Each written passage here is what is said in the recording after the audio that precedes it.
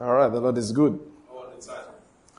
I said the Lord is good. All the time. If you believe, you give me an amen. Amen. Let's be quick about this. Let's open our Bibles quickly. We are going to take a declaration of God's glory, and then we will go into our School of Prayer teaching for today. The book of Psalms, Psalm 24. This is going to be our text of scripture for our teaching today, but let's also use it for our declaration. But let's just read Psalm 24. If you are there, say amen. Amen. Now let me confess to you, what I'm looking for is not exactly that, but I think I made a small slip on that, but I'll find in a moment. But this is good. Let's use this one for this, all right? Again, let's read from the bottom of our hearts, all right? 1, 2, let's go. The earth is the Lord's And all it contains, the world and those who dwell in it. For he has founded it upon the seas and established it upon the rivers. Who may ascend into the hill of the Lord, and who may stand in his holy place?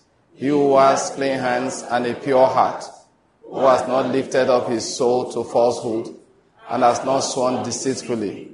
He shall receive a blessing from the Lord, and righteousness from the God of his salvation. This is a generation of those who seek him, who seek your face, even Jacob. Verse 7. Lift up your heads, O gates, and be lifted up, O ancient doors, that the King of glory may come in. Who is the King of glory? The Lord strong and mighty, the Lord mighty in battle. Lift up your heads, O gates, and be lift them up, O ancient doors, that the King of glory may come in. Who is this King of glory? The Lord of hosts is the King of glory. Amen. Amen. Now we declare that Jesus is the King of glory. Amen. Say amen. No? Amen. I have more spiritual people on this side. Apostle, do you notice? You notice too. Everybody here, please wake up from your slumber. Amen. Amen. All right. Okay. Now, everybody on this side, you are very spiritual. Amen. Let's help these people. Let's help people become warm. Amen. Now we declare only from this side. Do I want a response? We declare that Jesus is the King of glory. Amen. These people are so spiritual, they couldn't even wait to join. Now all of us, let's declare together, Jesus is the King of glory. Amen. Everybody say after me, Jesus is the King of glory. And he will reign forever and ever. Say, we speak to Nigeria. Lift up your heads, O gates. And be lifted up, O ancient doors. Let Jesus come in.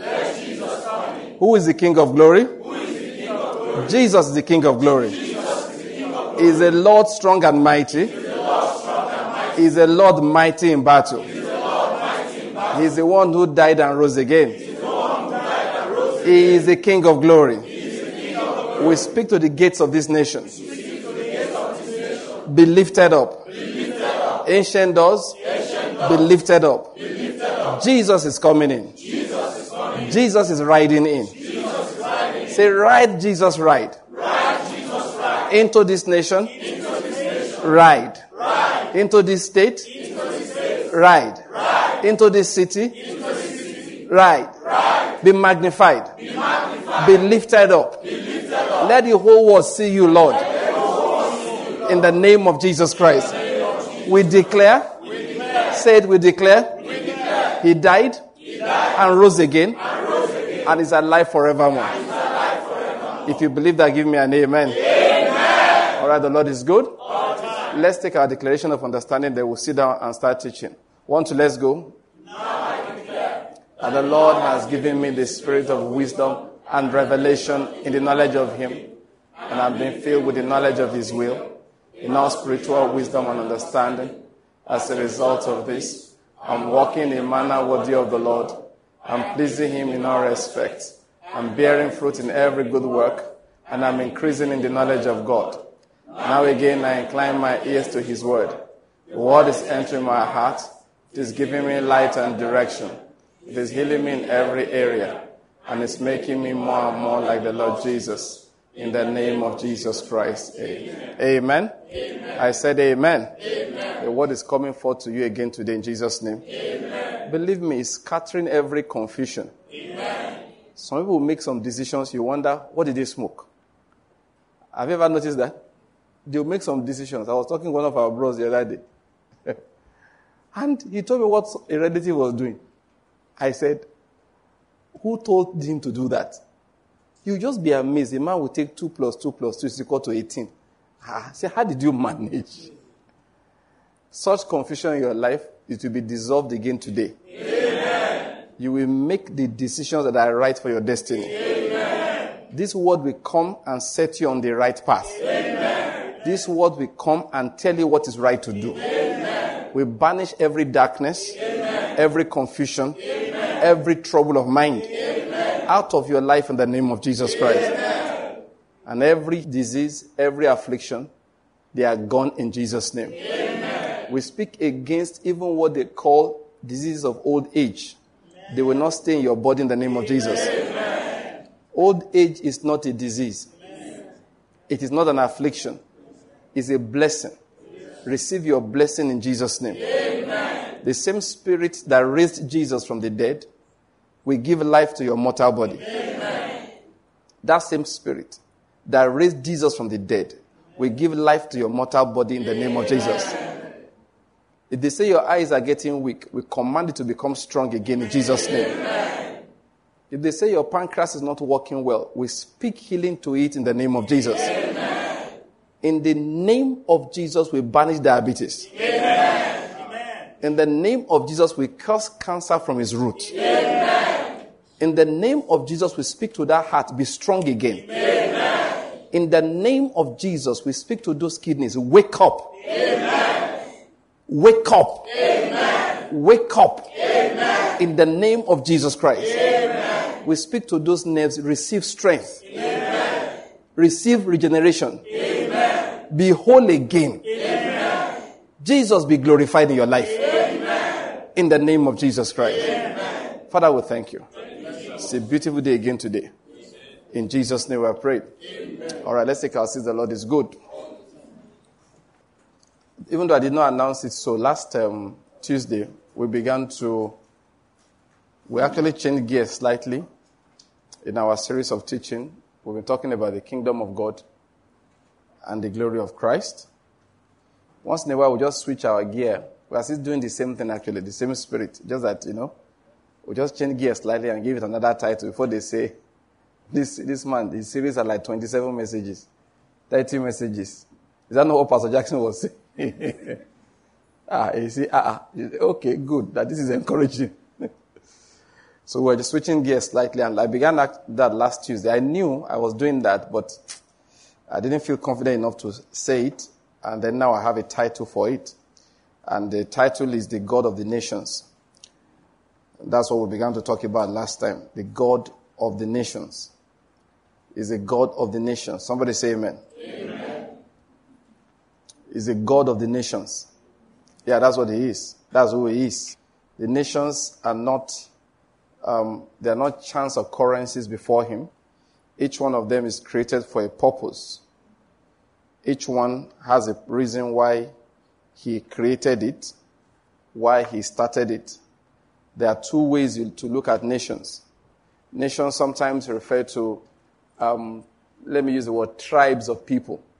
For example, Israel was a nation. They were all descendants of one man. Do you understand? Jacob. All right, but there are times that he doesn't seem to lay emphasis on whose descendants, who the people were. Who are the Romans? Are you getting my point? They're a mixture of all kinds of people. Take America today. It's a mixture of all kinds of people. They're just about 60-something% white, and they are white from every corner of the world. Then the rest of them, later on that 40%, they're about 15% thereabout are black. Some are Asian.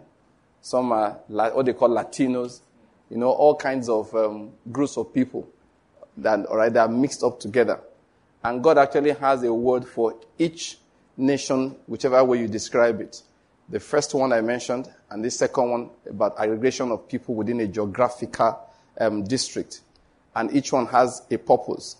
Each one has a purpose. There is none that is there by chance.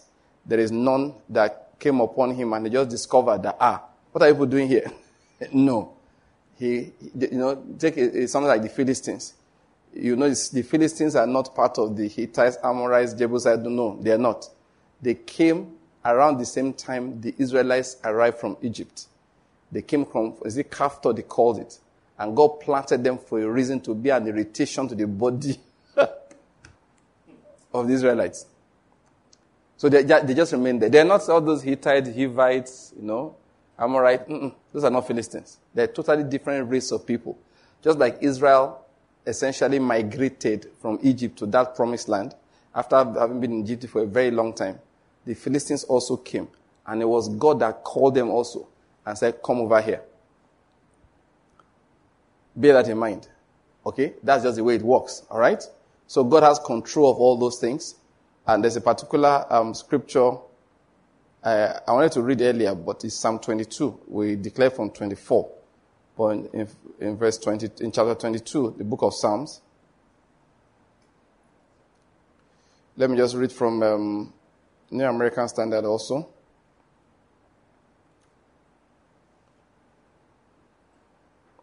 From verse 20. I just cut some. Okay, let's start from 22. My Bible has a break there. Well, I'm going down to 28. He said, I will tell of your name to my brethren. That's Psalm 22 from verse 22. In the midst of the assembly, I will praise you.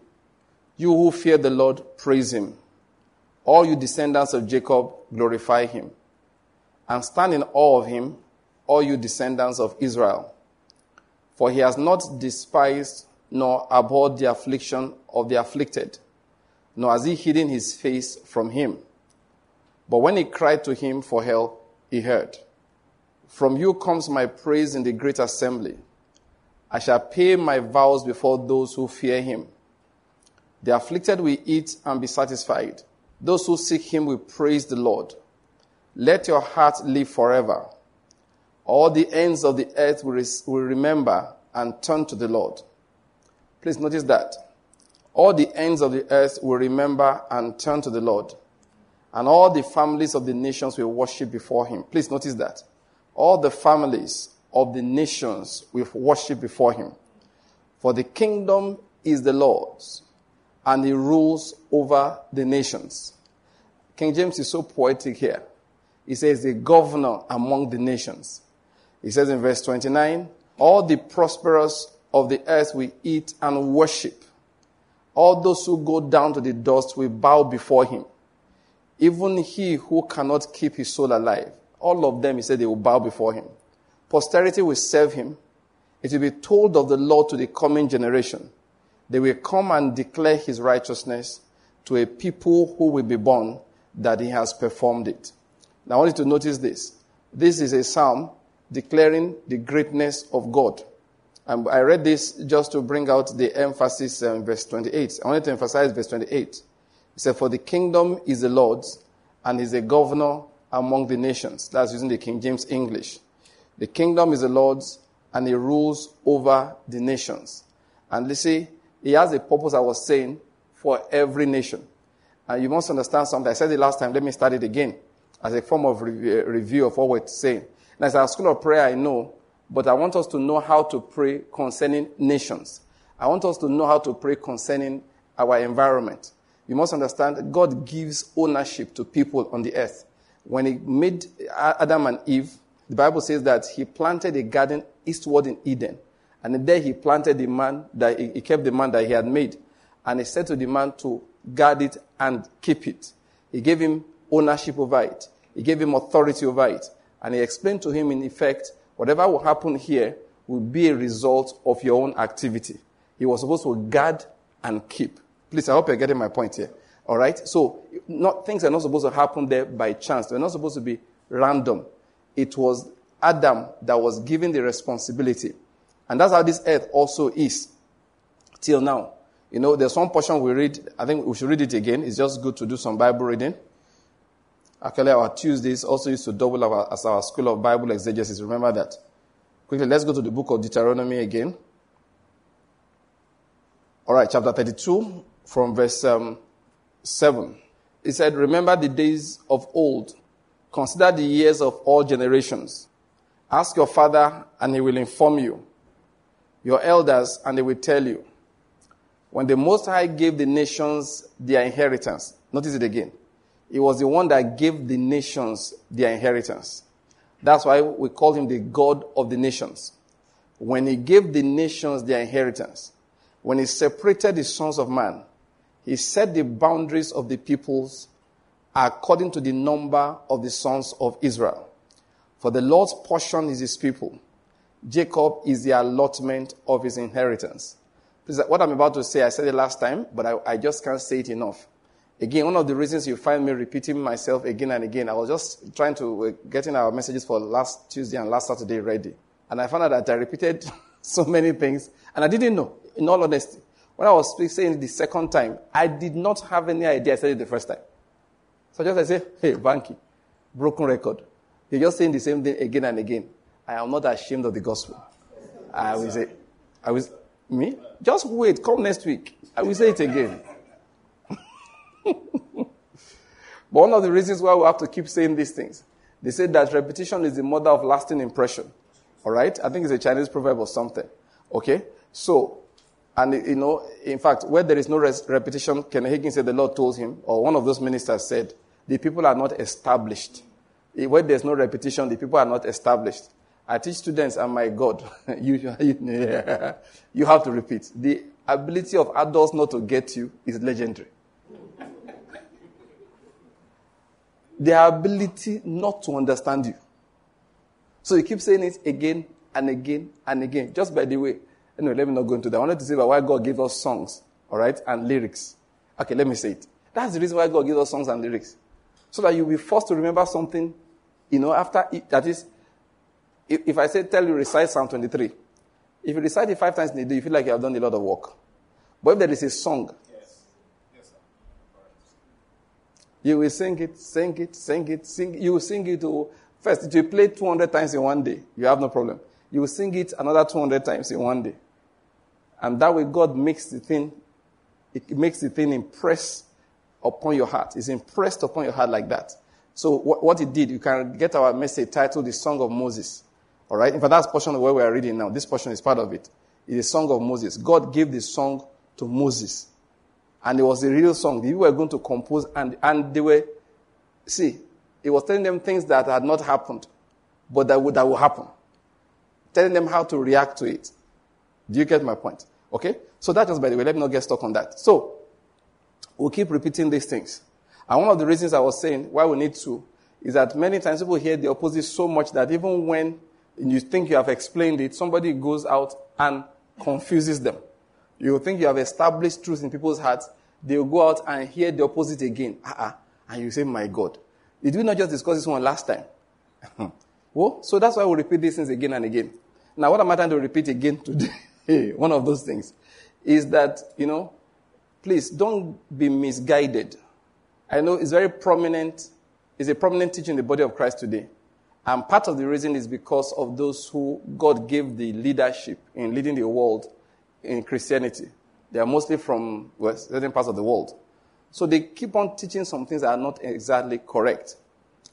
And you see these days, you see Christians going around carrying trumpets made from horn. I don't want to use the proper name so that it looks like we are fighting somebody.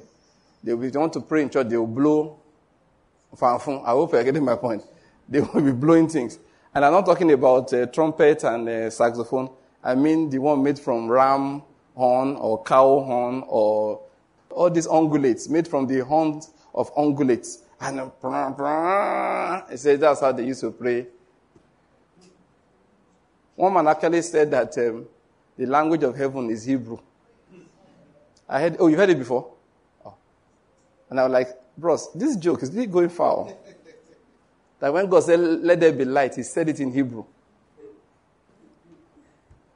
I feel like saying the man, so? People are very funny. They don't even know that when it comes to passing information, the Greek language is far better. Yeah, the Greek. If you're a Bible scholar. In fact, all you need to do is take the Amplified Bible. See the amplification in New Testament compared to that of the Old. Because the Greek is detailed.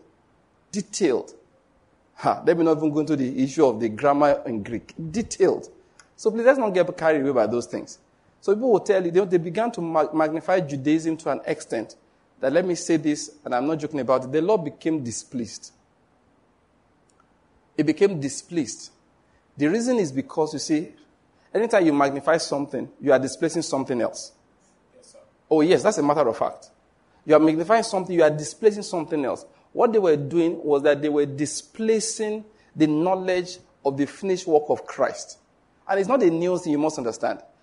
In the time of the compilation of the New Testament, that when these men were writing, the problem was already there. Paul got into trouble because of those things. It was so difficult for people to realize that something that lasted 1,000 years, 2,000 years, 3,000 years, 4,000 years will come to an end one day. So when it came to an end, they didn't want to accept it. When Jesus said it is finished, he knew what he meant. So these days, people will get up and be magnifying Judaism to an extent that they begin, without realizing it in the process, to diminish Christ Jesus. I'll give you an example. Like when I was saying, somebody will say, God has 2 covenant people on the earth. It is not true. It is absolutely not true. It is absolutely not true. All the promises of God, not some, all the promises of God are confirmed in Christ Jesus. And in Christ Jesus, Paul explained that there is a breaking down of the wall of partitioning. When you come into Christ, Jew and Gentile is no longer recognized. We are all one body. He said there is one body. There is how many bodies? One body. There is one body. There is one body. Let's get it clear. There is one body. I pray we get it. Most of the teachings, I see them broadcast every day. In fact, there are 1 or 2, two of them. 2 very prominent Christian television networks. There are many more prominent Christian TV networks, all right? But 2 of them, okay? They center their activities around the physical land of Israel and the physical nation Israel. 2 of them. And they don't joke about it. They are proud about it. They ask you to support them.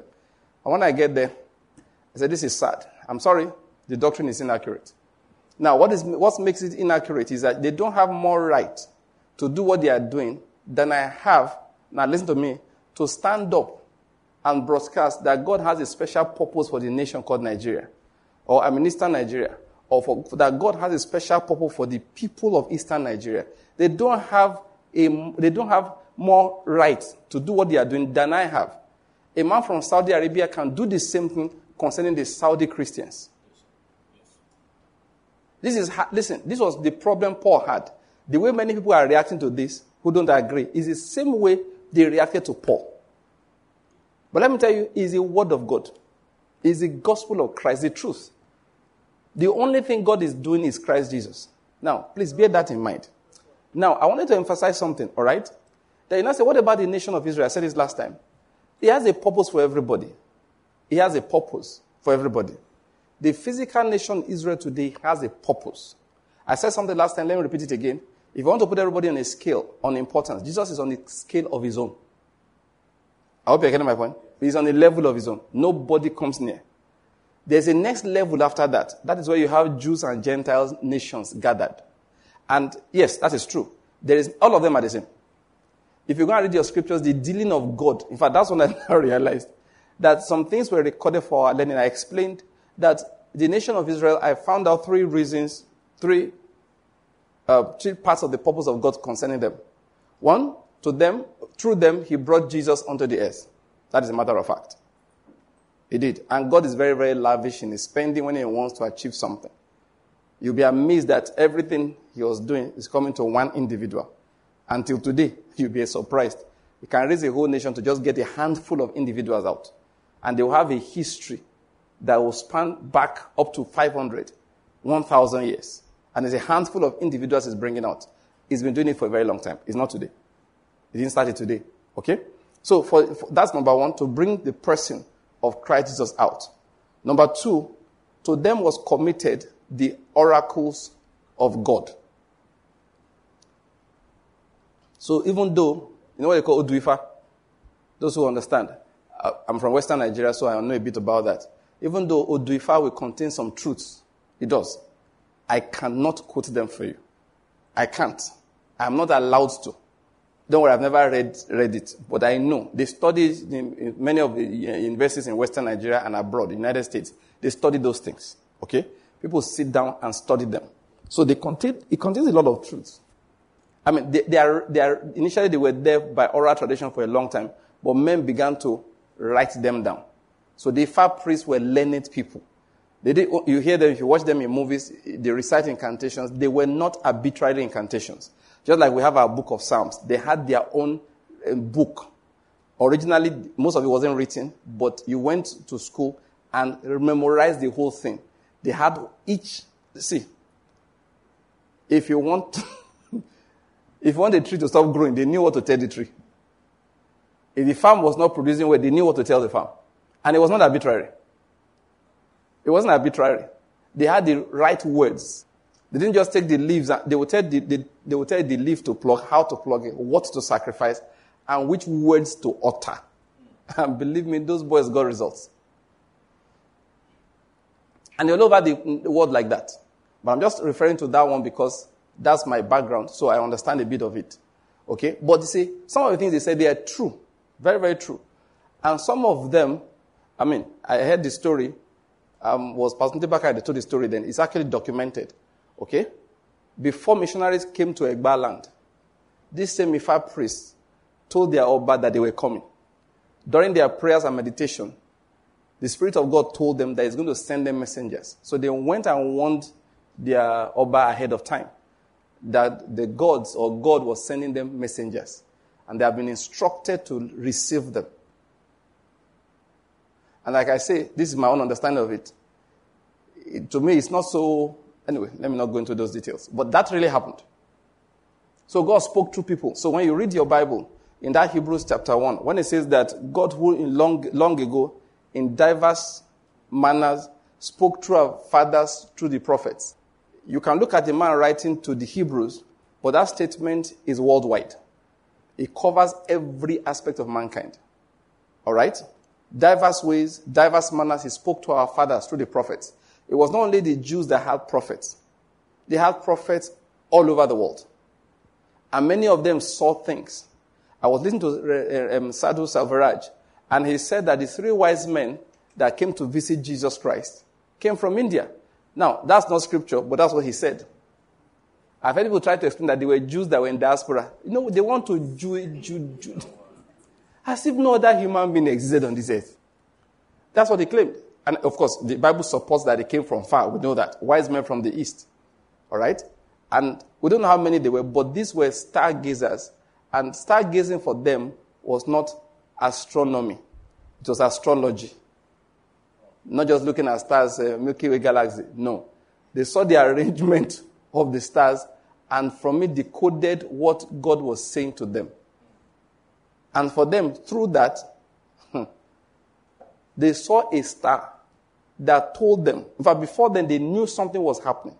And then when the star appeared, they recognized it and followed it. And please, if you look at that on the normal sense level, you would think that the star was just how do I say it now? The normal star that you and I know cannot rest on a place. It's too far away. So one or two things must have happened. Either that the rearrangement of stars and the movement of that particular star, they learned how to plot what it was saying, or a special manifestation happened that what looked like a star moved and stayed, over the place. So don't think they are just nonsensical people. They knew what they were doing. They knew what Jews around did not know. They saw what Pharisees did not see. They saw what Sadducees did not see. What the scribes did not understand. They knew it. They thought the whole nation understood it, so they went to Herod. They didn't know Herod. They said, my kingdom is over. And listen to me, people are still having that fear till today. Yes. And that same God is still alive. And he will still kill every Herod that tries to prevent the manifestation of Christ. Amen. That's a matter of fact. So, back to the main issue. So you find that Israel, God did something. Of all the oracles all over the earth, and all amongst different nations, he took one nation and said, no, give them to keep the oracles of God that applies to everybody. So John said, behold the Lamb of God that takes away the sins of the whole world. That was part of the oracles of God, kept by the nation of Israel. So now we take the book of Isaiah and we read it closely. We read the book of Psalms, we read closely. We read Jeremiah. In fact, the Lord began to breathe upon that Jeremiah from chapter 1 to chapter 10. I read it here. Different people came and they were preaching about it at the same time. And were pointing out to me what God was saying about this nation from Jeremiah. The oracles of God committed to that nation. And number 3. 1, to bring forth Jesus Christ. 2, keep the oracles of God. Then 3, it left a pattern for us. These things were recorded for our learning. We upon whom the end of the age has come. So the way God dealt with those people and the nations around them, they were recorded for our learning. Where am I going with all this talk? Why are we doing this series now? For us to understand, I said last time, let's stop. I believe God is raising people who have learned to think beyond themselves. Who have learned to understand that prayer was not given so that they can get more food. They can change their cars. Prayer was not given for them to be able to meet their own personal needs. God is raising people who are the ecclesia of God in every nation. What do you mean by ecclesia? God's body. We use the word church, but I want the emphasis to be on the representatives of God in each nation. For example, Nigeria operates this the kind of democracy we operate so that we have representatives from every region in Abuja. They make decisions on our behalf. The assumption is that we elected them. There are, how many of them are in national and in Senate? There should be like 36 times 3 plus 109. 3 from each state. Is there anyone from Abuja? 1 from Abuja. Abuja has a senator. Oh, that's good. So there is 6 times 3 plus the one from Abuja. We are supposed to vote for them locally. Go and speak for us. God is helping Nigeria. Amen? So those are the lawmaking, the people are the lawmaking body in Nigeria. They represent the individuals. In the same manner, God has his representatives in every nation of the earth. Let me say that again. He has his representatives. And actually, they are called the Church of Christ. You know what? They exist in every nation. In any nation where they are not, it appears like they don't exist, they are either in hiding or they are being built. Yes. And the aim of God is to have them in every nation on this earth. Did you read this Deuteronomy 32 now? Yes. So he said, what did he do? He called the nations of the earth according to the number of the sons of Israel. Now, there was a bit of confusion before because when you hear such prophetic words, because a man like Moses was a prophet. He was not just a prophet to Israel as a nation, the descendants of Jacob. He was a prophet to the whole earth and a prophet to the whole body of Christ. And many of the things that he said, the Bible tells us that the Spirit of Christ was speaking through him, and even him did not understand what he was saying. And these are things that angels long to look into. So Moses prophesied beyond what he knew he was saying. Did you get my point? Take a man like Nathan. Nathan prophesied to David, and he said to David that God said, your son will build me a house. But Nathan's interpretation and David's interpretation were the same. That Solomon will rise and collect brick and mortar, iron rod, cement, wood, gold, silver, and build a physical house which they expected will endure. But God showed us how much regard he had for that building by breaking it periodically. When they annoy him, he will raise a bird of prey from the east, burn that place on me. What they call Holy of Holies. A man went in there and nothing happened to him. A man went in there. What's the name of it? Is it Antiochus Epiphanes, whatever? Sacrificed a pig on their altar. Oh. To the Jew, it was the abomination that makes desolate. Nothing happened. You know why? He carboned before them. Did you get my point? The glory left before. You think, who's Antiochus Epiphanes? So they say, God, because I can fry him, but you guys should understand that I'm angry. After Herod tried to rebuild it. Now, Solomon's temple was great. Great. The European cathedrals of today, those old cathedrals of Europe, say 8 of them, 8, could sit on the foundation that Solomon laid. 8. It was a wonder of that generation. We know what God did. God made sure we never saw it. Yeah, he said if they see it now, even the Christians will go there and worship. Break it. When Herod began to build something far less glorious, you see the one the Jews go and pray beside? Is a foundation upon which Herod's temple stood. That's not the wall. When they say Wailing Wall, it's not a wall. It's a one side of the foundation. The real temple was on top of it. The real temple, it was so great. Herod's temple, not even Solomon's own. And Herod's temple was far less in glory. The disciples were looking and said, Jesus, wow, see temple. And Jesus looked at it, shook his head. He said, mark my words. Not one stone will remain on top of another. So that foundation you are seeing, it didn't defeat the word of the Lord Jesus Christ. Not the real temple itself. One stone did not remain on top of another. He caused them to hear a rumor. The way God works, not triumph. I read that the Romans were told that gold was hidden inside the walls. So in looking for gold, they broke all the wall down. Apart from the fact that they had the commandment from Rome to destroy the place, they had more zeal to destroy, because they said if we destroy, we'll find something. They didn't find anything, but at least they did the job. They fulfilled the word of the Lord Jesus Christ. What am I going to explain?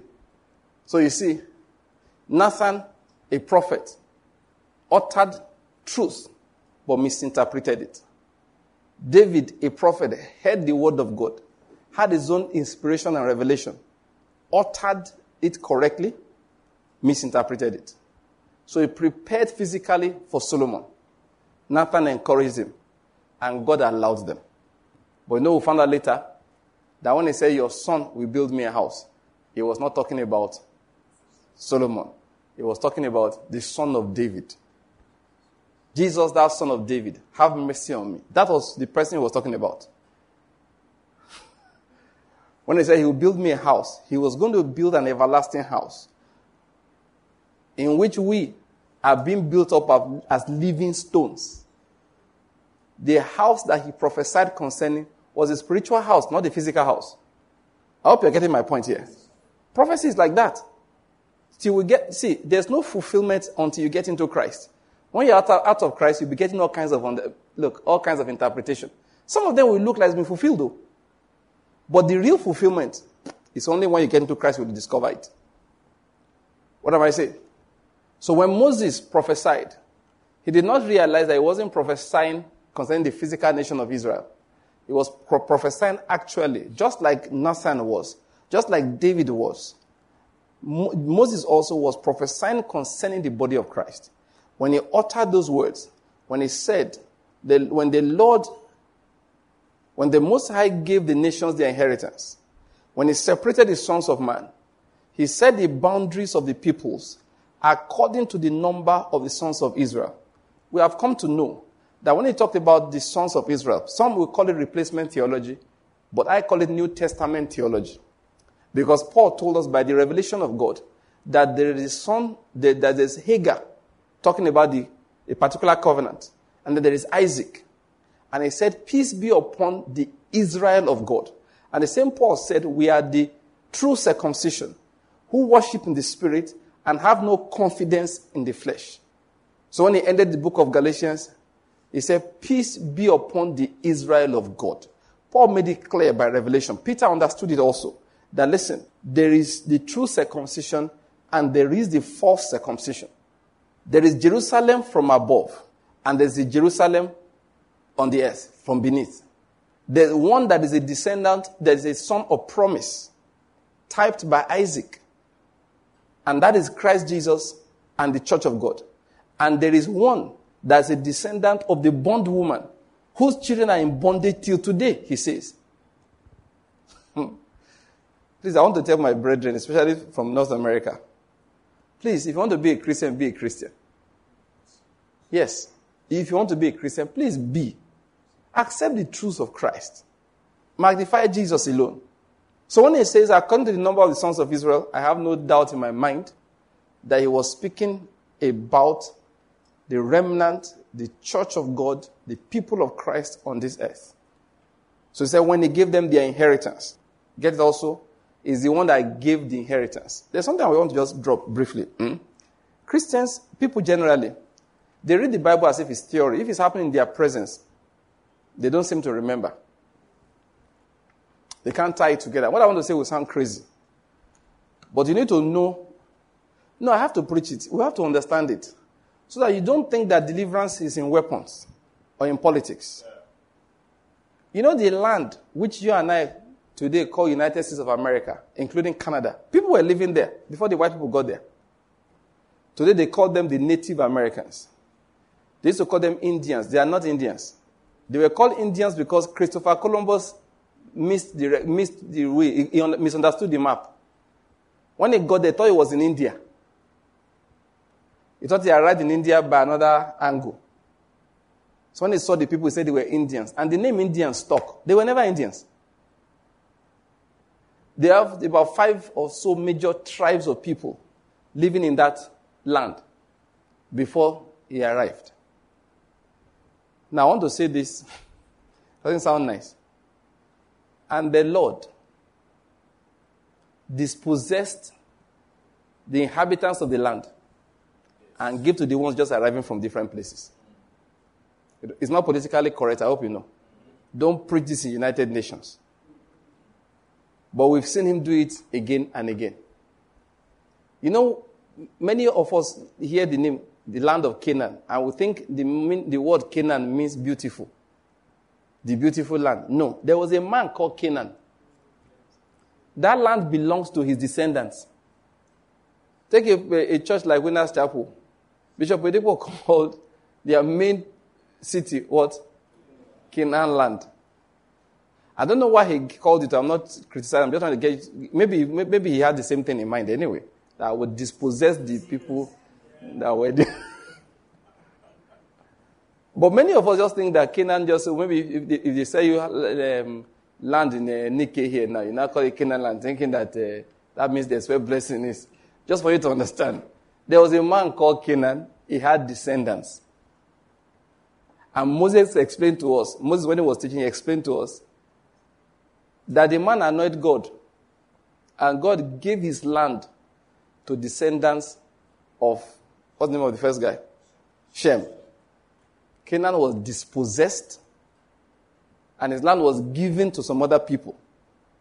I'm trying to emphasize that it's not new.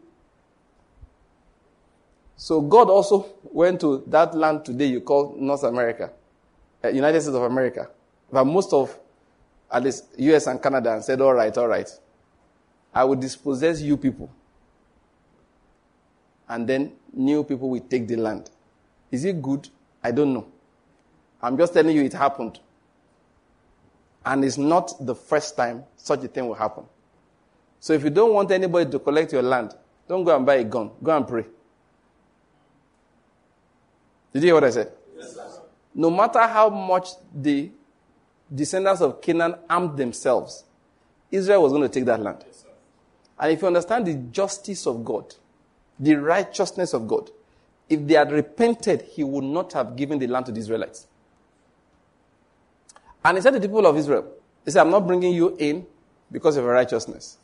I'm taking them out because of their wickedness. In fact, he said to them, you are going to stay in that land of Egypt until the iniquity of the Amorite is full. And if you read like this commentary, like, I don't know how to pronounce it, I just call it JFB. JFB explained to you that word Amorite stood not only for the Amorite nation, but for all the nations around who did the similar kinds of iniquity. So God waited for the iniquity to be full So when you see Israel coming, Israel came to execute the judgment of God against people that offended him. The only way to stop Israel from coming in was not to improve your weapon, armory. It was to go to God, repent of your sins, pray, and they will tell Israel, I'm going to draw a new boundary. You can take here, you can't take there. Except that by the time Israel moved down, it was too late. He gave them years. God is very patient too. Extremely patient. So patient that some of us don't like it too. But he's very patient. Please bear these things in mind. Because what happens is that people will see things happening. They don't interpret or judge what they are saying from Scripture. The Bible is stories to them. When this thing happens in real life, we can't apply it. We join NADECO. We join Save Nigeria Group. We join OPC. We join MASOB. We join all kinds of things. We won't, and just by the way, let me say it again. No matter which tribe, I said nations, 2 types. There's tribe, then there's geographical boundary, okay? No matter which kind of nation you find yourself in, and you are listening to me, and you are giving your life to Christ, please know your assignment. What did I say? Know your assignment. You are not a politician. Please don't follow some people, though. No matter how nice they say they're doing politics is not our problem. I'm not saying politics does not exist. Politics is level 2. The highest level, the third heaven levels, is where we belong as believers. Politics plays out what actually has been determined in the realm of the Spirit. So if you want to affect things, stop struggling and flexing muscles and Save Nigeria Group, new movement. Leave that thing. If my people who are called by my name will humble themselves and pray. Humble themselves. You know what it means to humble yourself? Stop sitting there like saying that, you see, we deserve to be president. You have not humbled yourself yet. You are very intelligent. Who are these people who don't even go to school? They are the ones ruling. Because you never jam. You have not yet said, where is God my maker? If my people who are called by my name will do what? We humble themselves, pray. Next. Turn for their wicked ways. How many people have you heard analyze Nigerian problem of today as a result of wickedness? All our big ogas, all they do is talk politics. Be having meetings at night on which presidential candidate we will support. What forbid that I should join that nonsense? Oh, no, you must never join such rubbish. Meet from now till tomorrow. If that counsel is not of the Lord, it will not stand. Oh, that's how it is. I call him the God of the nations. He's the governor amongst the nations. He's the ruler. It is what he says that will come to pass. It's who he personally determines that will rule. See, you can get angry. You'll just be put to shame. I was saying, God has his own people. In every nation on this earth, he has his own people. He does. And you must know your assignment. We are in Nigeria. I don't know where some other people are joining us from, but those of us who are Nigerians, please listen. Because I'm a Nigerian, my focus will be there. God looks at the nation, Nigeria, which he created by himself, and is looking for his people to do their duty inside that nation. If they are going to pray effectively, they must align with divine purpose. There are principles all over the scriptures. It says that we understand that if we ask anything according to his will, he hears us. So we should endeavor to ask about his will.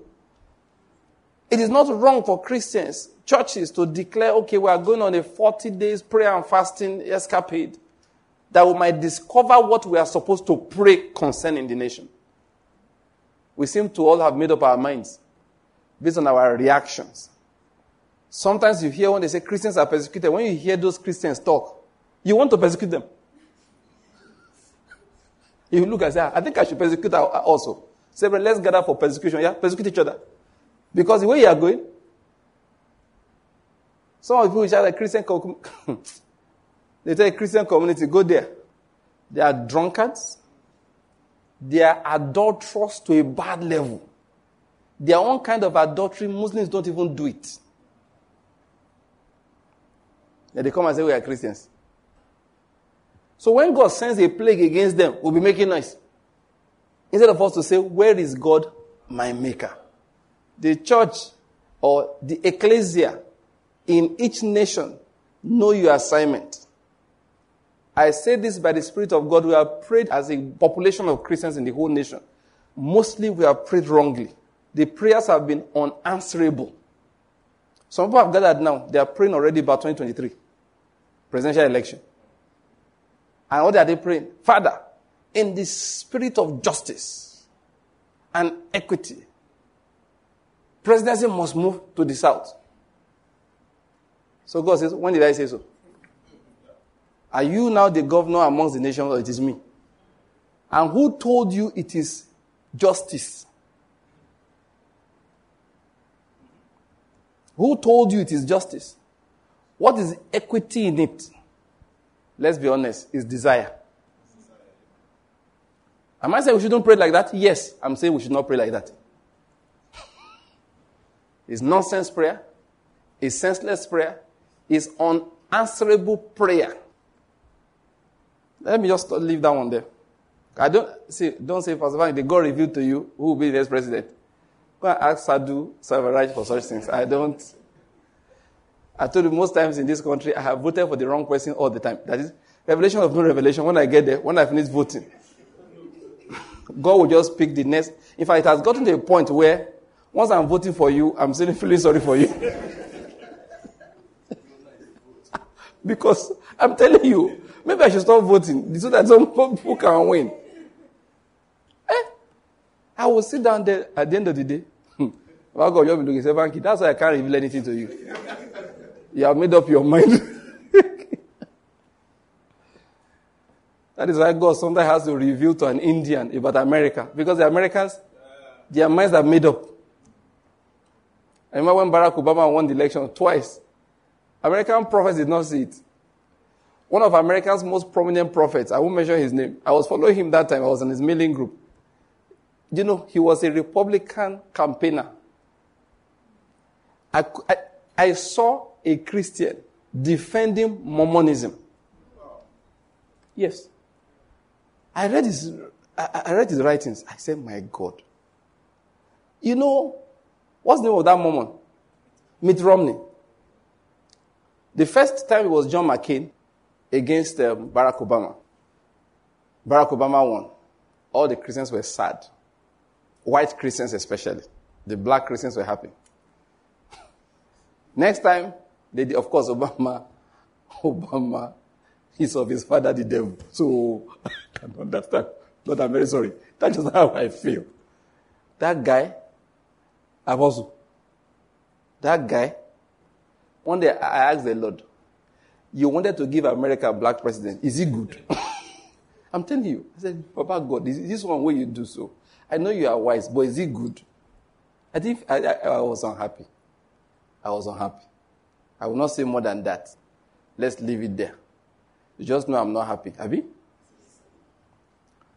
So after the first 4 years, all of us that rejoiced when he became president, we changed our mind. So you can imagine all the Christians gathered again. The lead runner this time around in the Republican side was now Mitt Romney. So I saw this American prophet analyzing how good Mormons actually are.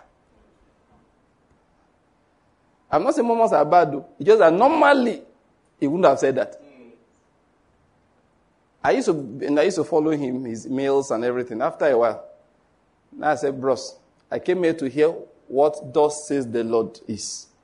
This political analysis, no be that one I come for here.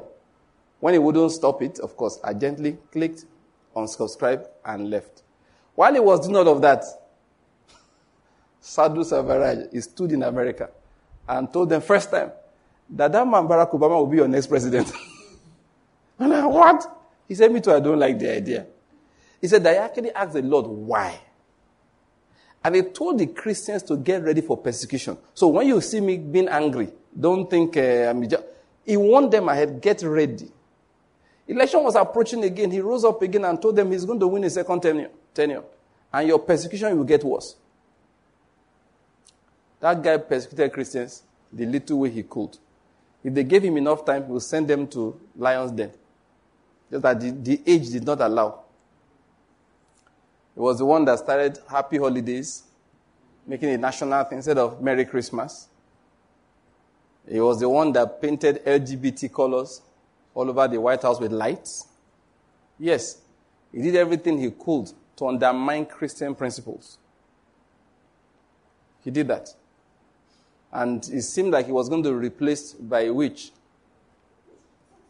I know you're laughing at me, but I'm not the one that said it. The man that said it has gone to heaven now. What is his name? Neville Johnson. Thank you. The Australian guy. And Neville Johnson told them to pray. He told Americans, pray hard. Otherwise, you'll be ruled by a witch.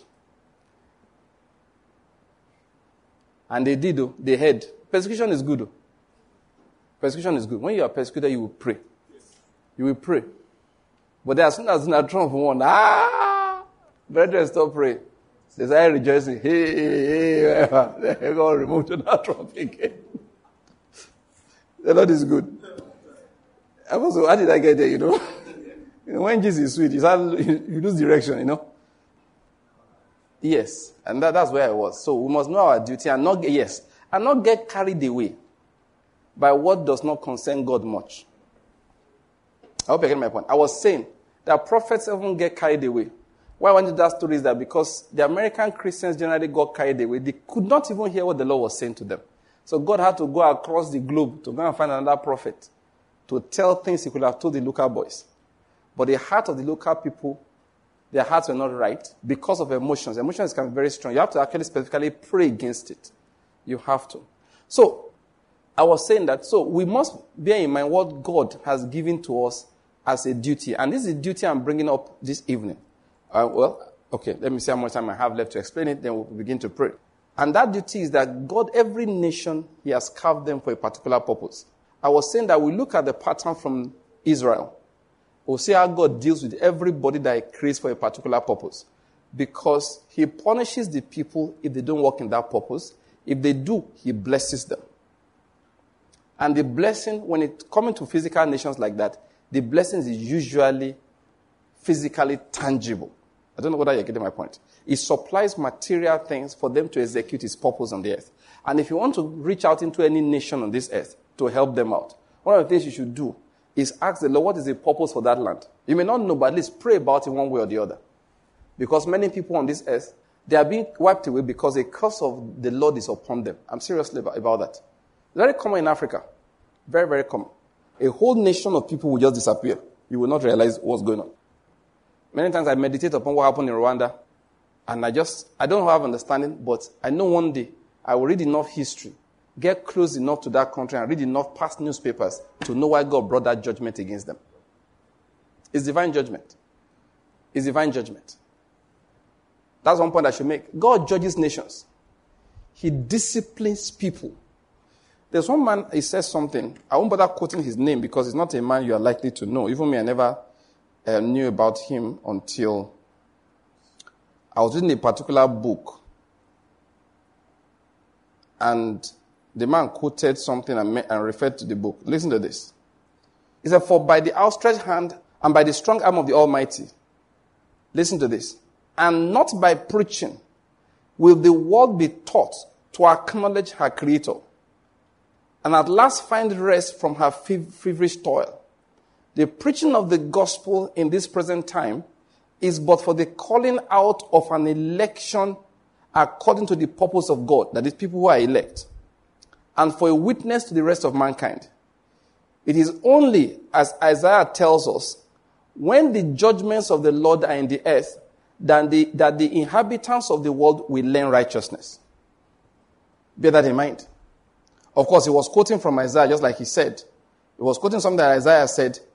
So, now, there's something that we read earlier from Psalm 22. Let's just go back there. From verse 25. Okay, let's just start from 25. He said, from you comes my praise in the great assembly. I shall pay my vows before those who fear him. The afflicted will eat and be satisfied. Those who seek him will praise the Lord. Let your heart live forever. All the ends of the earth will remember and turn to the Lord, and all the families of the nations will worship before you. For the kingdom is the Lord's, and he rules over the nations. I want you to bear in mind what he said in that verse 27. All the ends of the earth will remember and turn to the Lord, and all the families of the nations will worship before him. I want to say something to you. God is going to get this thing done. Amen. No, I'm not asking you to say me. I'm trying to get my English correct. Softly, or which correct English? Apostle, whether you do it the hard way. Okay, I've said it already. They will do it either the simple way or the hard way. Did you hear what I said? Yes. Please listen to this. Tell all the nations if you can. This statement here. All the ends of the earth will remember and turn to the Lord. And all the families of the nations will worship before him. He will do it the easy way or the hard way. What do I mean by easy way? The easy way is through preaching and believing. Yeah. See what we are doing in Nigeria? Please do it some more. By preaching the gospel. Let me tell you, the people that God will punish are those who want to obstruct the preaching of the gospel. Now what I want to say, it will not sound nice. It is right for you to pray that God will destroy such people because they are going to cause greater destruction if you allow them succeed in their own way. If you don't allow the gospel to move in a nation, that whole nation is coming down. I call him the God of the nations. He didn't come to joke. Jesus is not playing. Let me just tell my brethren, please. You know, I said something earlier, that I believe God is raising people who have a sense of purpose in their lives, that is, for prayer and faith. Listen, where we are going, this globe, this earth, is everybody will worship the Lord. And when I say the Lord, I mean Jesus Christ. To feel after God at all is first level. When you are feeling after him, he will not direct you to the Son. That's how it is. Listen, sometimes I ask myself, why do I believe? Of course, the main reason I believe is because the Spirit of God drew me to the Son. But there is something that where it starts from. And that's what I tell people. That common sense tells everybody, no matter the kind of atheist you claim to be, that everything you see around could not have come by chance. It's common sense. You know, my children and I will discuss this thing, also we will laugh when we're talking about it. Last time we were driving away from Bible study, we were still talking about it in the car. That they will say that, if I was just repeating these things to them, that biology is too complex. If you know a little bit of high-level biology, life is too complex to have come out by chance. And they try to answer that, the people who propound some of these theories. And their argument is that it's pure chance. And that we happen to be... Now, there's what they call the multiverse theory. Now, there's universe. Everything is just one verse in everywhere where we are now. But the multiverse theory says that after the Big Bang, in the first fractions of a second after that bang, I won't go into further explanation, right? The expansion was rapid in such a manner that one universe was not created. There's an innumerable number of universes out there. So all these ones we are seeing is just one. And the other universes exist on different parameters, laws and all of that. So we'll never be able to communicate with them ever. Even if we had, even on the same parameter, the distances are too great. Even this one we can hardly communicate with each other anyway. So if you check it, based on the principle of probability, of all the trillions and trillions and trillions and trillions and trillions and trillions and trillions of universes that exist, each one having hundreds of billions of billions of billions of stars, the chance will happen in one of them that life will exist for no reason. I'm happy you're looking thoroughly confused because it really doesn't make any sense. So I said, okay, if what you are saying is true, then it means, therefore, in one particular universe out there, currently, there is a latest model BMW 525i driving around without any driver by chance. Yeah, I hope you're getting my point. And let me just tell you, that BMW 525 latest model with all the electronics is not as complex as a simple cockroach. It's not. It is not. Trust me, it is absolutely not as complex. Who's talking about cockroach? It's not as complex as a simple amoeba. So if we can have human beings this complex here, that at least we have 2 BMWs and 1 Ferrari and a Mercedes-Benz and a private jet flying by themselves somewhere in one, and of course that is not conceivable. That is why anybody who says there is no God, God will punish the person. He will not take "I did not know" as an excuse. Because he has enough evidence out there for you to grope after him. You may not have discovered him in Jesus Christ. That's not the problem. But if you grope after him, once you stretch out, he will come and get you. Are you getting my point? Yeah, that's the way he is. Once you stretch, he will come and get you. It's just for people to grope after him. That's what he's saying. And he gives enough evidence around to create those questions in your mind. And actually has detailed all kinds of angels and spirits to let you know. Occasionally he'll pin you down and let you understand. One day he'll let you have a dream that will come to pass accurately for you to know that something else is going on beyond what I can see. But when the lust of the flesh will make you just deliberately quieten that voice, then he's justified eternally if he decides to put in the lake of fire. I hope you're getting my point. Listen, let me say it again. What this psalm said is going to happen. It's not a prayer, it's a matter of fact. All the ends of the earth will remember and turn to the Lord. And all the families of the nations will worship before him. He will do it either the hard way, the easy way, or the hard way. The hard way is not nice. The hard way, he kills people. He drowns people. He burns them. He hurts them. And only a remnant will remember to cry for help and for mercy. And he will grant mercy to that remnant. In this grand purpose that he has created nations. Now listen to this, I was saying earlier. We look at the way he handled the nation of Israel and other nations around them. And that's how he's handling every nation that is earth till today. You know, sometimes I look at some African nations, and my heart reaches out to them. I want to go and preach the gospel. I just want to go and preach. Because we are streaming, there are people there, they may be following, let them know as we're in certain countries.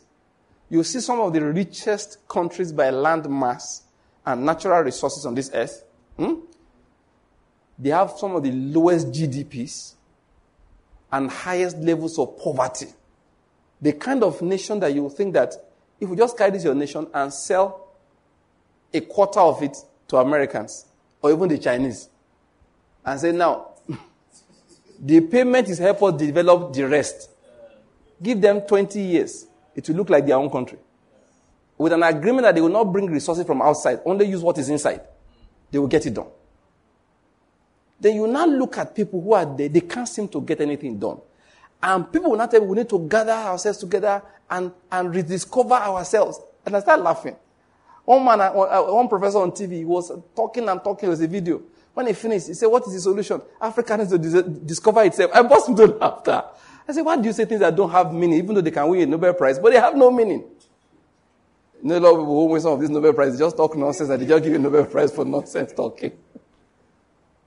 You know the truth? Because it is God that gives bread. It is God that gives development. It is God that breaks the staff of bread when he wants to. These things are not games of chance. They're not games of chance. They are not games of chance. So if you're in any nation, now I'm getting to the main thing I'm trying to say. If you're in any nation, one of the things you must learn to do as a believer, of course, one, recognize that you're an assignment. You are part of God's ecclesia in that place if you're a believer. You are held responsible as a body, not individually now, but all of us as a group. We are held responsible for what happens in that country, all right, in that nation. And next, we must pray with the purpose of God for that land in mind. God has a purpose in executing this verse of scripture we just read. He has a purpose for each nation. Do you know there are nations he will just raise up just to annoy some people? He used to do it to Israel. Just plant a nation beside them and bless them so that they will be angry. There are nations he puts, all right, the reason why God will build them up is that, please, I need to beat my children. So he will build Babylon, and that's how God behaves. He will build Babylon up and say, when I'm angry, I'm going to bring you down. You are going to punish. You are going to kill without mercy. You are going to take into captivity. He will tell them all kinds of things that they are going to do. If you see what they used Zedekiah's eye to see. In fact, they made sure his eye is so bad and they blinded him. The Babylonians for rebelling against them.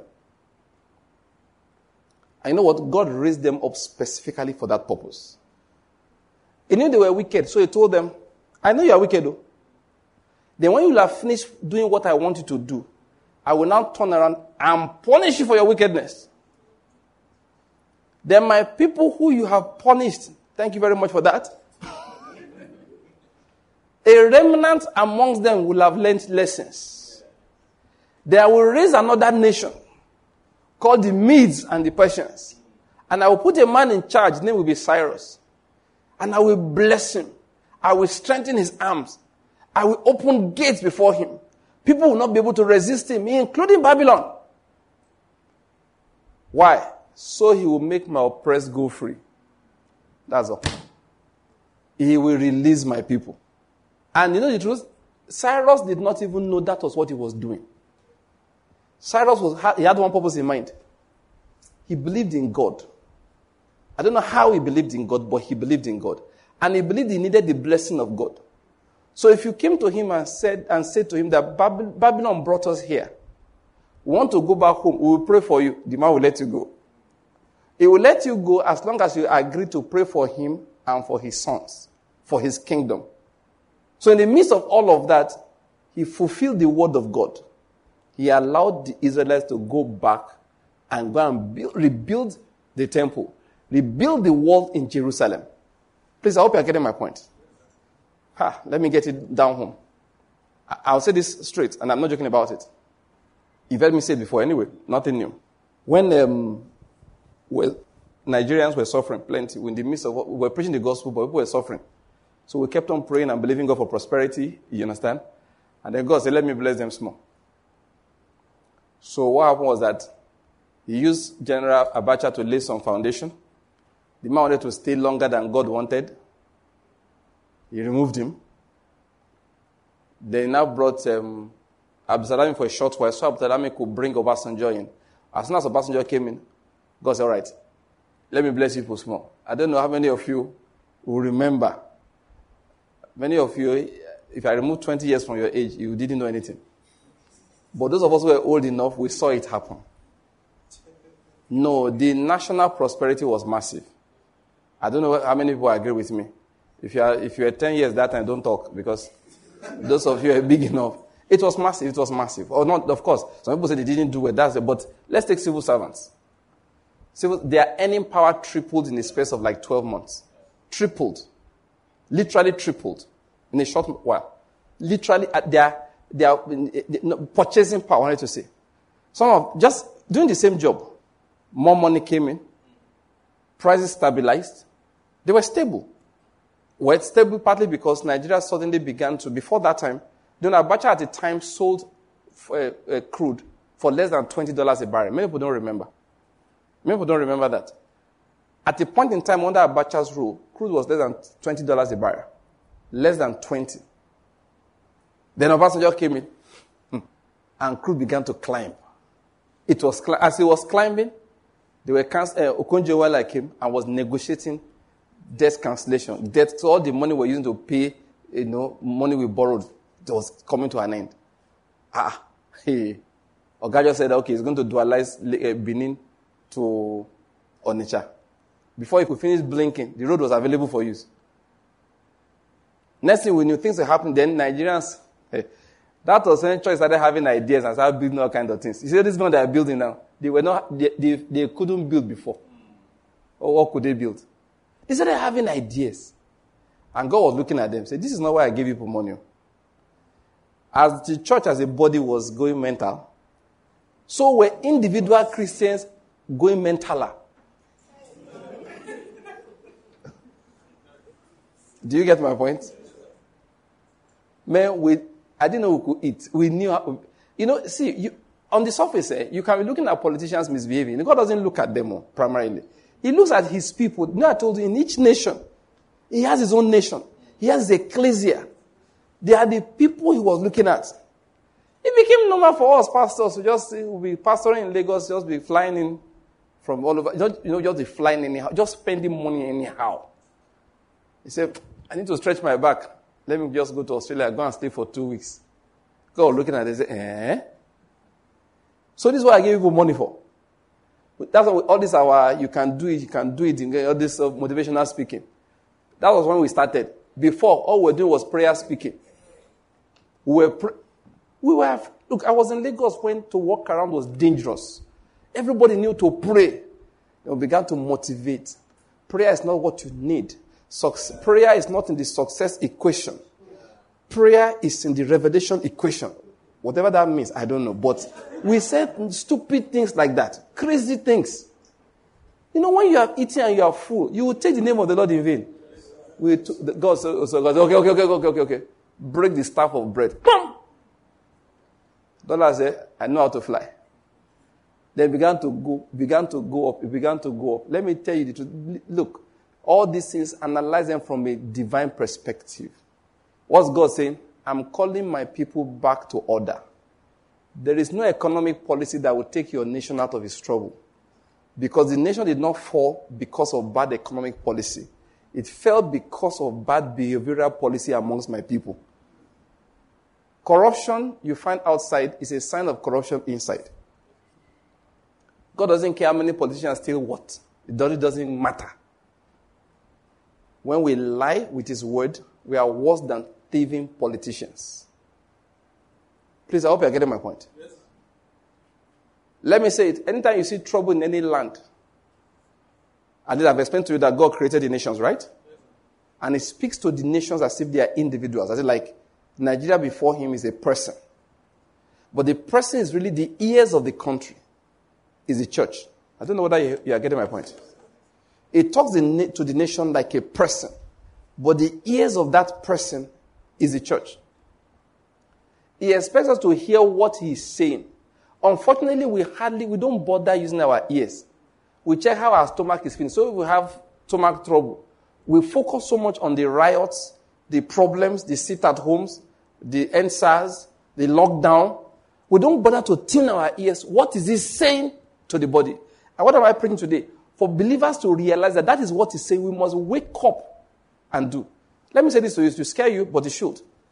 I said something last time that I was reading my Bible, and that John said, "Who, you brood of vipers, who warned you to flee from the judgment to come?"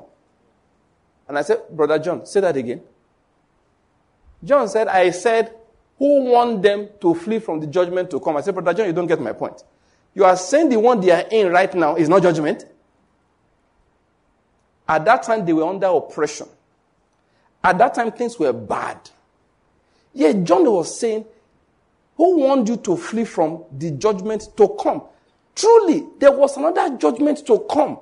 And what they were suffering that time was just a warm-up, no press up for judgment. It was a harbinger of judgment. Which is why I'm crying out in this message today. If Nigerians they think they have seen trouble, God said they have not seen trouble. The real trouble, when I get really angry, we make whatever you have experienced now look like a joke. Because when the judgment came, Jesus warned the disciples ahead. He said, when you see the armies begin to surround Jerusalem, then know that her desolation has come. Said, then if you're on the rooftop, don't get into the house. Let me go and get my laptop. From the rooftop, disappear. If you're outside, don't come home to get anything. From wherever you are, move. He said, listen, that is the day you will thank God for the life of the woman that did not bear. Because the woman with children, whose children went to school, cannot run when the children are not back. It happened 70 years after his death and resurrection. Just like he said. Those who took warning escaped. Those who didn't, the Romans surrounded the city, closed it up, and killed everything that moved inside. Burnt the houses, got to the temple, just like he said. They left not stone on top of another. What's my warning? God said, you think you have seen trouble. It is a warning. It is a warning that my people might repent. It is a warning that my people might turn back and save, because that's how he does it. He told them, listen, guard it and keep it. I have given you a nation. Guard that nation and keep it. Listen, don't run from it. Don't. You can't, listen, there's where spiritual things are. You cannot escape. Did you hear what I said? Yes, sir. Escape is not possible. You go and ask the Israelites, the people of Judah, that ran to Egypt, what they saw in Egypt. Jeremiah told them to stay in one place. They did not stay there. They ran to Egypt. That was where, who was it? Which king was that went and attacked the Egyptians? And now said, these people are hiding. That was where he gave them their own punishment. You can't escape. If God gives you a responsibility, you cannot run away from it. He will hold you responsible. Listen, I began last time to say something. That's what I meant when I said, what do we need to pray? Let thy kingdom what? Come. Because the aim of God is that his kingdom will be established in all these geographical nations and the tribal nations that he created. It's amazing to me that some of us are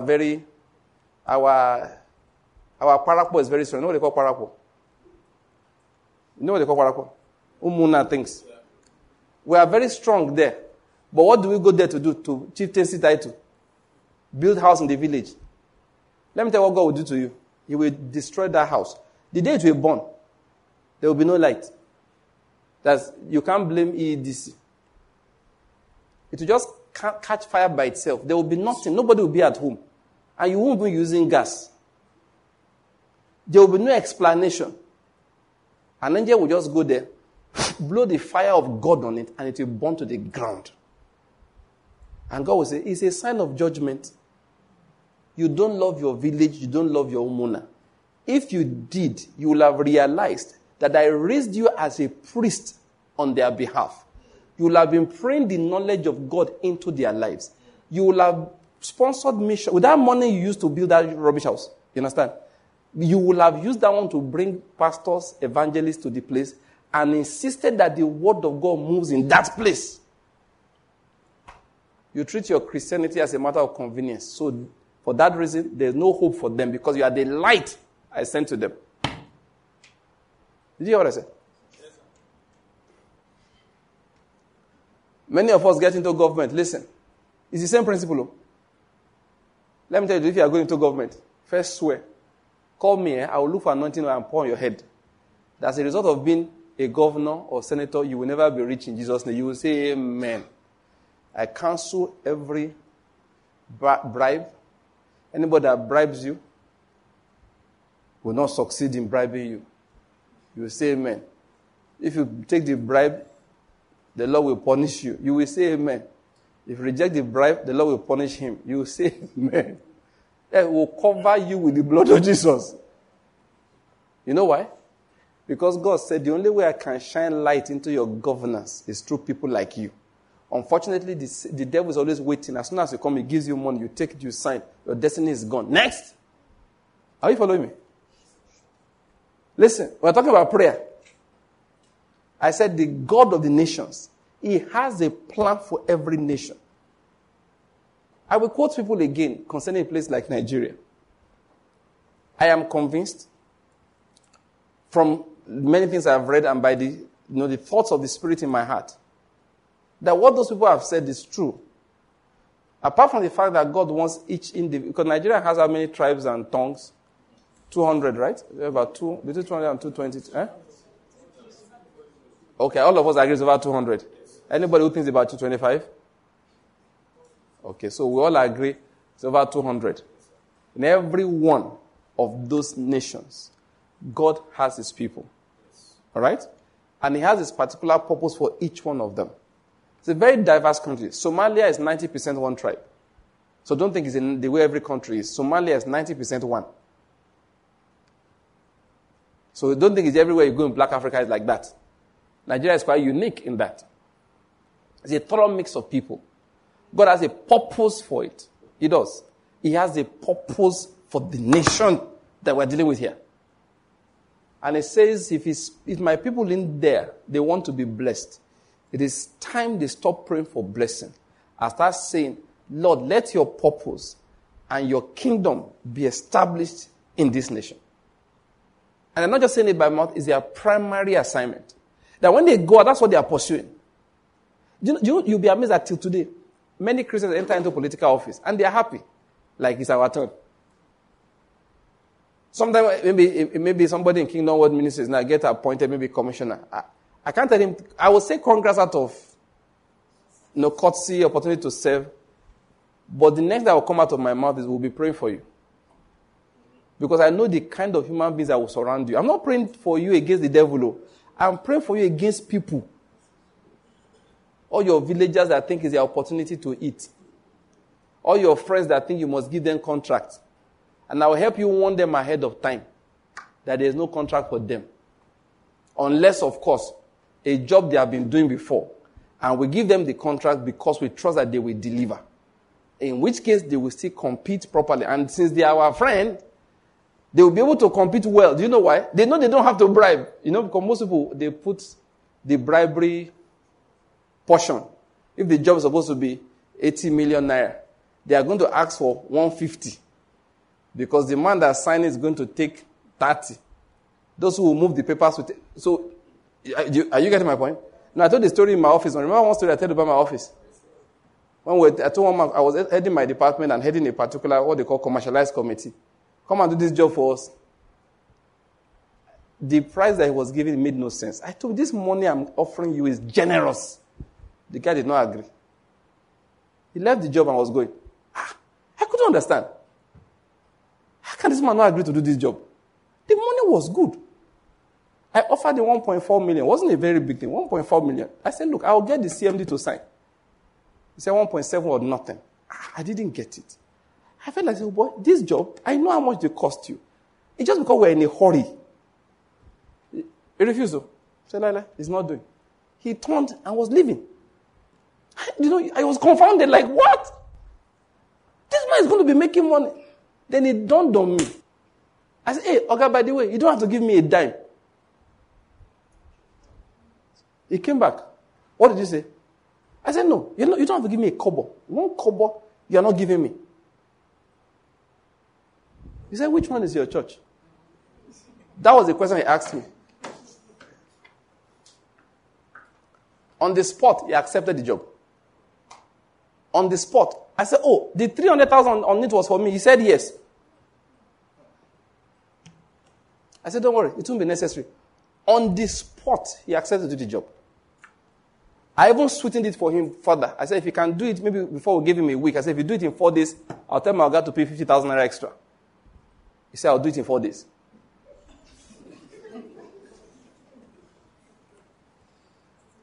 Do you know? Let me not give you further details. Later on, one night, now me not recollect. Other boys that were helping him, go and meet Oga. They collected their own. Well, enough for those other people, I could have driven that job down to 1 million naira. I didn't know. If you say I know that time, I was squeezed the guy. I did not know. Well, later on, I just called one of them. I said, you come. He give you money. He said, yes, sir. I said, how much? He told me. Each or both of you? Each, sir. There were 2 of them. The Lord is good. Those are the kind of prayers we have to pray again. That is, your people will get the job because they know they don't have to settle you. So you don't have to even break any rule to give responsible people contracts. Because they will be saving money for the government. And of course, once they know that the big man is behind them, and then with a warning, do my job, otherwise you will know we are not friends.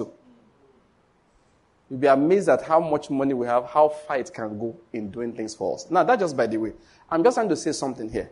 That we don't congratulate people because we think it's our opportunity to become wealthy. We don't. We recognize that this is the only way God will shine light into governance. I hope you're getting my point. What am I going to say? Let me just summarize. I'm just watching my time. We really have spoken at length. Let's understand something. God is a God of the nations. Amen. Yes, He has a purpose for each nation. He has a purpose for the one we are in. And we are His ecclesia inside that place. We are His law-making body inside that place. We tap into His Spirit and pronounce His judgments on the earth. And let me add this warning to it. Anytime you see trouble and you see calamity, it's a warning against the judgment that is to come. And when nations, and this time around God does not speak to everybody, He speaks to His people. When nations don't do what they are supposed to do, they will see the kind of calamity that will make them wish they never existed. And that is not a joke. Let's bow down our heads. I pray that I gave you something to think about. It's the mind of the Spirit. Let's give the Lord thanks for the word that we've heard this evening. Say, yes, Lord, we thank you. We thank you. Thank you again because you've brought your word to us and we have received it. We give you praise. In the name of Jesus, we have prayed. All right, while we're still sitting, we'll take like more 30 seconds to pray. Pastor said something. And I want to read from Revelation chapter 14. We'll just pray like 30 seconds in that line. Revelation chapter 14, verse 6. It says, and I saw another angel fly in the midst of heaven, having the everlasting gospel to preach unto them that dwell on the earth. So this gospel is to them that dwell on the earth. And this gospel is to go to, let's read that line, to go to where? Every nation, every kindred, tongue, and people. So it's going to every nation, it's going to every kindred, every tongue, and every people. You know, Pastor said